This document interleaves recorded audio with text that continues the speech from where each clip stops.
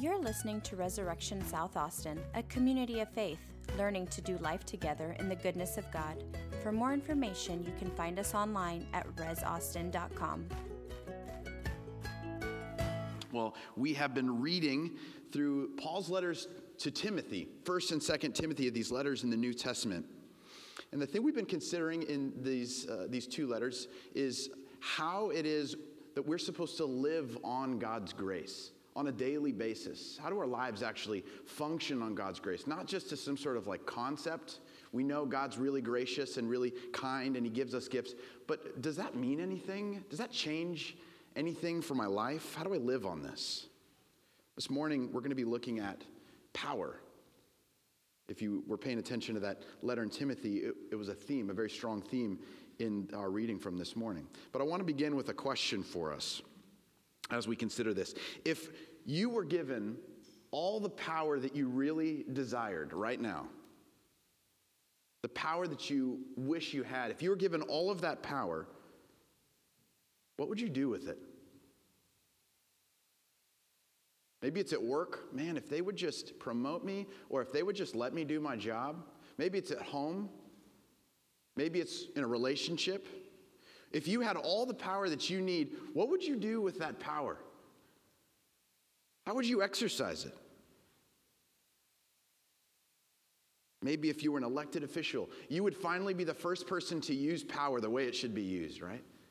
Or maybe if you were finally in charge, you were the executive, you were the vice president, you were the boss, you would finally lead the way that it needs to be done. You would do it right. And finally, maybe if you were ordained and you became a church leader, you would really lead the church the way it needs to be led. Not Sean, like, come on, he's doing a great job, but I could do so much better. Wherever we are, right? I mean, that's fine. I'm not like that perfect or anything. But whatever we're looking to in terms of leadership and power in these positions, we tend to have a posture toward power that's often suspicious or critical. And packaged in that is this assumption that we actually know how to do this, or we could do it so much better. And you might actually do this so much better.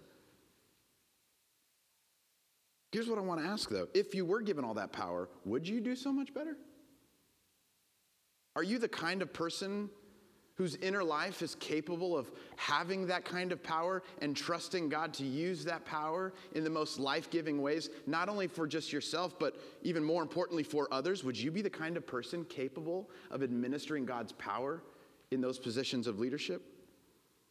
We all could. I could hand out paper. We could all write a list of people or positions in the world that we could say, this is where power is being used badly. Like we're experts in being able to identify bad power, right? We could do this all day long. We all, I know, wish that we had even more power in our own lives to exercise and use our own agency in certain circumstances. And we all think, probably, that the way we would use power would be the best way to use power. We have all these assumptions. I think we can say that. But the thing is, I've never met someone who has been empowered, who has a position of leadership, who does it really well, that hasn't first done very careful, long, hard work on their own inner life, on their own soul. The best leaders I've ever met, people like our bishop, Todd Hunter. If you've never met him, he's an amazing person. What's amazing about him isn't that he has a purple shirt and we call him bishop and he has a ton of power. What is amazing about him is that he has done the work of the soul, inspecting the kind of person he is actually becoming. And a person like that uses power in a very beautiful way. So like last week we talked about money as actually not being the problem, but the love of money. This week we're talking about power. It's not power the problem, actually. It's the people who are using the power that need the work, right? So this is what we're going to learn from St. Paul this morning as we look at his letter to Timothy, his second letter, considering power and asking, can the grace of God transform us into the kinds of people that use power well? Y'all tracking with me on that question? Can the grace of God heal my soul, my desires, my motivations? Can I become the kind of person who's truly grateful to God for his gifts so that when I'm given power, I can use it in the most wonderful, life-giving ways? Why listen to Paul? Of all people, why listen to this guy from the first century who is writing this letter in prison? It's interesting, isn't it? Someone who has been put in prison by powers maybe greater than him. He's writing to Timothy about power. Why listen to Paul? Well, apart from Christ, Paul and Peter are considered some of the most powerful leaders in church history and perhaps even in the world history. Their movements survived the Roman Empire, which is no small thing. It has withstood, this movement, every major world crisis and world war. It has outlasted every rival power on earth to this day. And yet their example of power, Peter and Paul and even Jesus, is radically different than every other figure of history that has possessed leadership and power. The example that we have from them is really strikingly different, isn't it?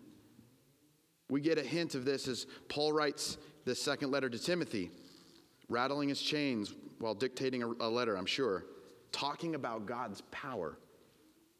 I want to look at the opening of this letter, verse 1. We typically skim over this part, but I think this is actually really interesting. Look at how Paul introduces himself. Paul, an apostle of Christ Jesus, by the will of God, for the sake of the promise of life that is in Christ Jesus. We usually just kind of like blow through that, right? Let's get to the good stuff. But this is super important for us. The way that Paul opens his letter isn't just some sort of like rote greeting that he just spills out, but it's part of the message that he's conveying. Verse 1, he says that he is an apostle, someone set aside by God for the work of the gospel in leading the church. The apostles for us are what we'd call bishops even today. Paul was one of these early church bishops, these apostles. And listen to what he was set aside to do. He was given a great deal of power for what? For the sake of the promise of life that is in Christ Jesus. His sense of leadership and power was to serve God's purposes, not his own. Do you notice that? I have been set aside not for my own agenda, but for the purposes of God. So Paul continues saying in verse 4 that he recalls Timothy's tears. He's reminded of his sincere faith, which, did you notice Timothy was given this faith by these women in his family, these godly women that we know very little about?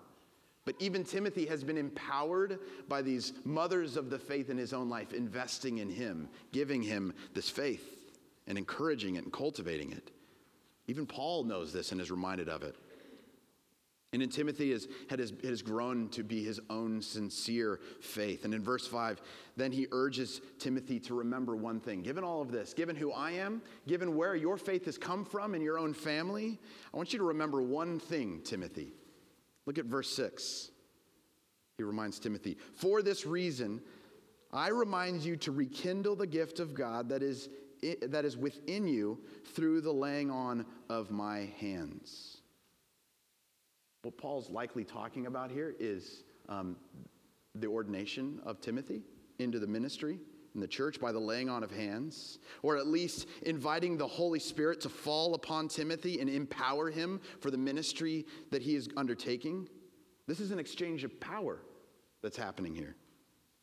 The laying on of hands has old Jewish roots, for sure. But in the New Testament, it is a distinct bestowal of the Spirit's power. We see it in baptism, chrismation, confirmation. When you go through catechism, the bishop comes and you all come forward. He lays hands on you and he calls on the Spirit's power upon you. We even see the laying on of hands in the Eucharist. When the celebrant, myself, you watch today, I'll actually put my hands over the bread and the wine and call upon the Holy Spirit to empower this sacrament for us. Sometimes when we do healing prayer, you see the laying on of hands. Isn't it interesting, time out, that God uses human hands to convey his Spirit's power, to call upon his help, and to empower us? It's really interesting. What a mystery that God uses us to pray in his name, to call for his grace to be administered on people and on things. Today even, we're praying God's blessing on animals later. It's interesting, isn't it, that God uses us to bless. But this is just, whether you understand it or not, whether that makes sense to us modern folks or not, we have to get that this is just the way God decides to administer power. It's just the way he decides to convey power. He's not confined to the laying on of hands. God can do whatever God wants to do, but he certainly does this, and he calls for people to do this. This is the way that he conveys power, through us and for his purposes. That's always the way it works. God's power is a gift.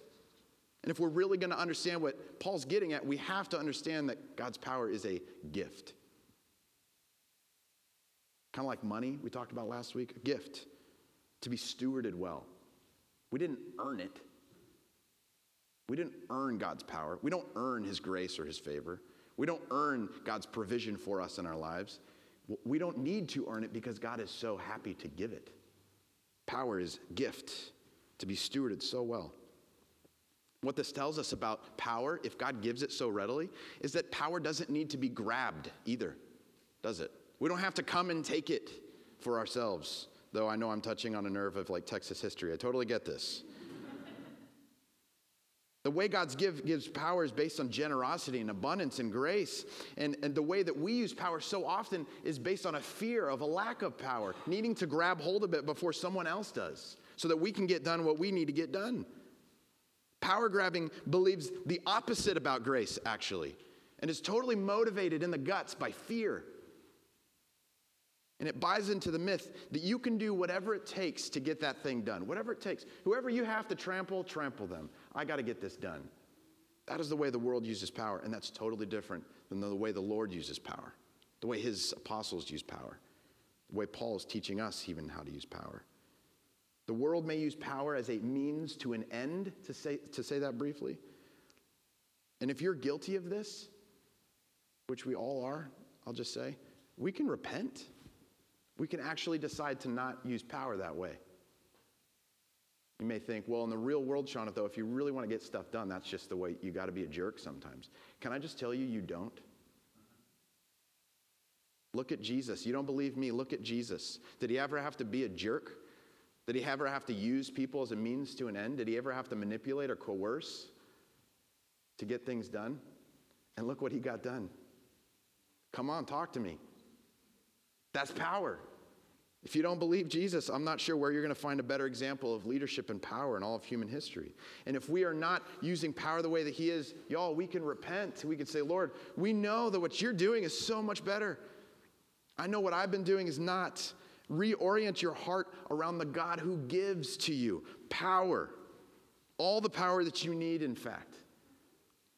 And this power that God gives, it isn't timid, it isn't self-conscious, it isn't insecure, it's not easily threatened, but it's something way more stable, way more bold, actually. Listen to this in verse 7, the way Paul talks about this power that God gives. He says, "For God did not give us a spirit of cowardice, but rather a spirit of power and of love and of self-discipline."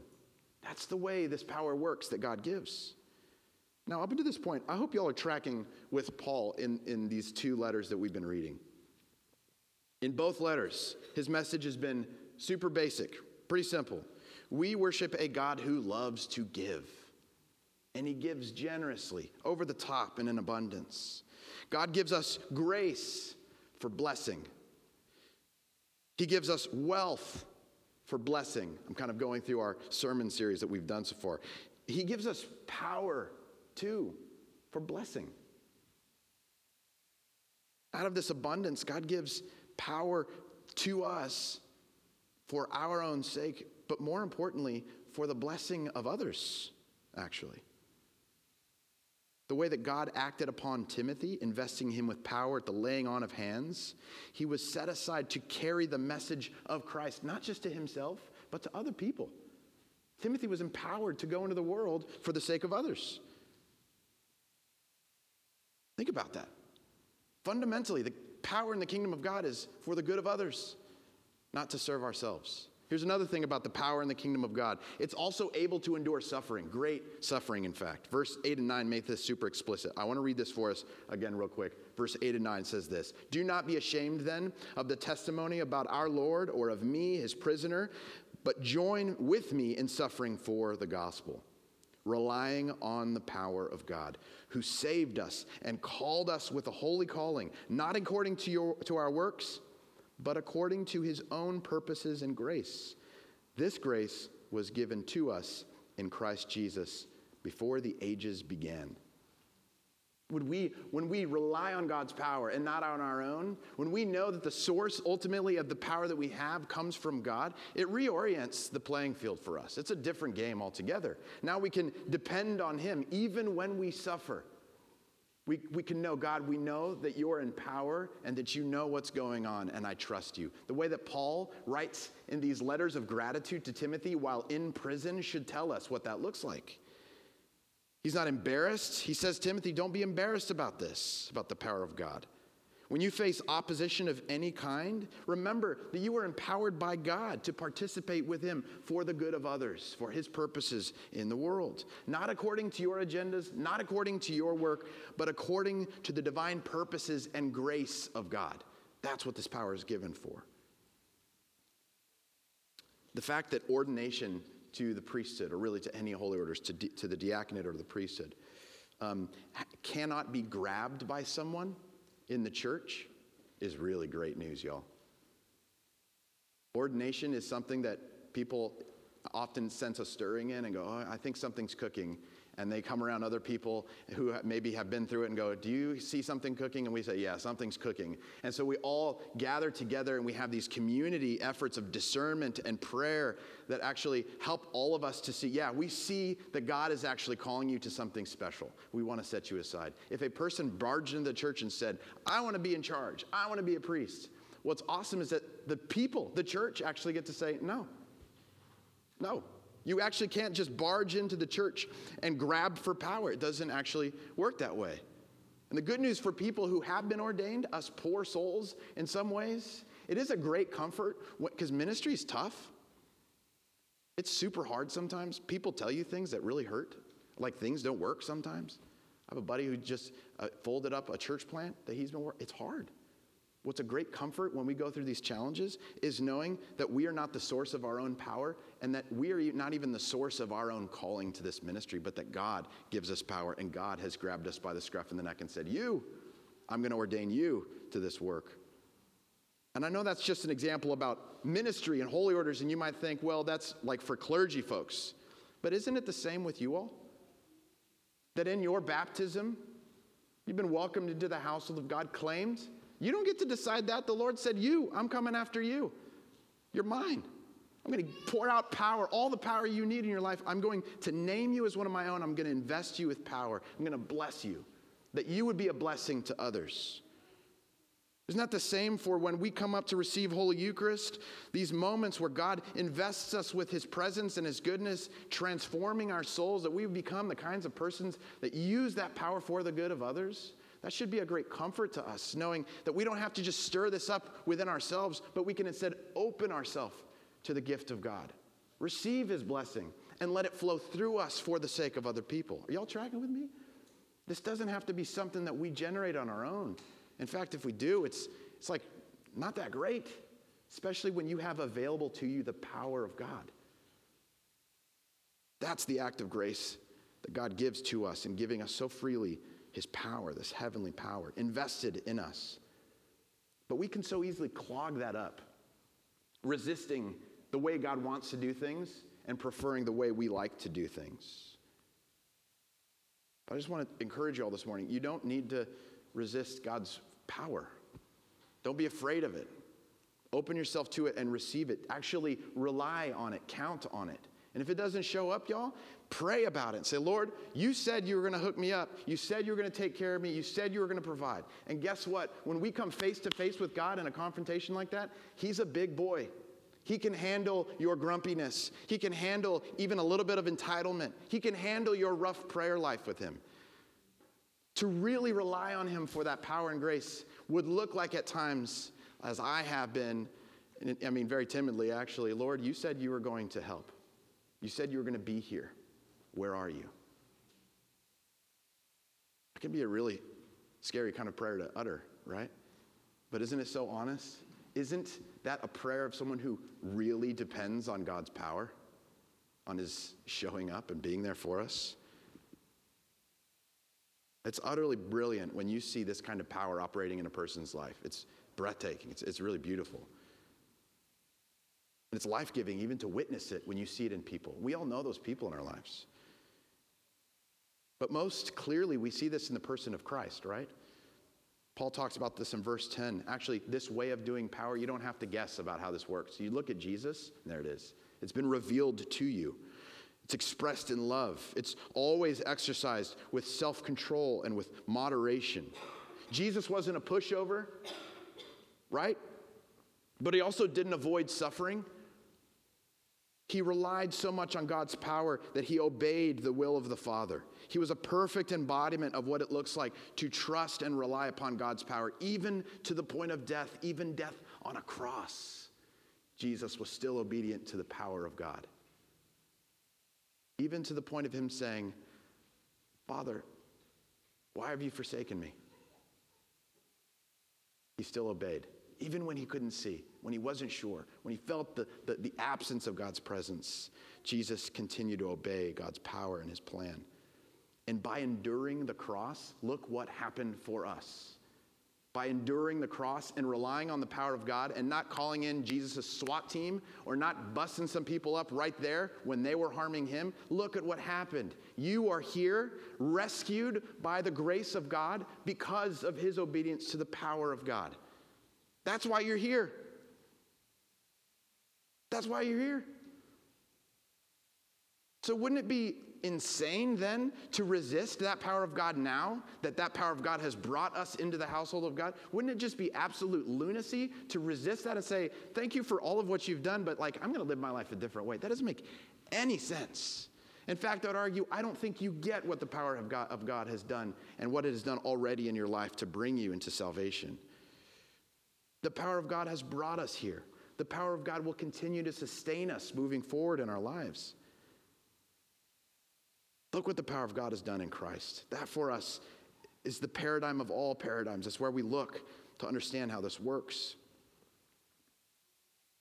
This power that raised Jesus from the dead on the third day is the same power that lives in you. You got problems? You got a really challenging situation at life or at work? Is it more powerful than raising someone from the dead? Could that cover it? Is that enough power to raise you from the dead, to raise Jesus from the dead? Is that enough power for your challenges, for the things you're facing, for the fears that you have, for the control you think you need, for the frustrations and the pains that you feel? Is that bigger than death? No, it isn't. I'm sure it's, and I don't mean to minimize what you all are going through. I know a lot of us are going through some really hard things. Power would be great, but I'm trying to tell you that the resurrection of the dead is greater than all of the obstacles that you face. And that power from the Father to raise the Son is the same power that now dwells in you to be exercised in the life that you're living right now. It's a power that doesn't need us to have everything kind of cleaned up in our lives, but is actually a power that is perfected in all of our mess. If you are weak, if you stink at certain things, if you fly off and you're a jerk sometimes, guess what? The power of God will be perfected in that weakness. It will be amplified all the more, and you will recognize, that's not me. That's got to be the power of God, because I know who I am. God is so eager to pour out his power in our lives, to cooperate with us, to not only bless us, but to be a blessing to others, for his power to flow through us to others. This morning, I want us to take a moment to open ourselves in this minute of prayer that we take, the silent reflection, to invite God's renovation in our lives. Lord, what are the fears and the motivations and the wounds that I carry around that make me the kind of person that would want to grab power or to hurt others with the power that I have, or really just do whatever it takes to get things done? I want to open up all that mess this morning with you and say, Lord, would you pour out your grace upon us, make sense and make peace of that mess and bring healing? And make us a truly grateful people for the gifts that you give us. Transform us, Lord, by your power, that it would flow through us for the sake of others. You're listening to Resurrection South Austin, a community of faith, learning to do life together in the goodness of God. For more information, you can find us online at resaustin.com.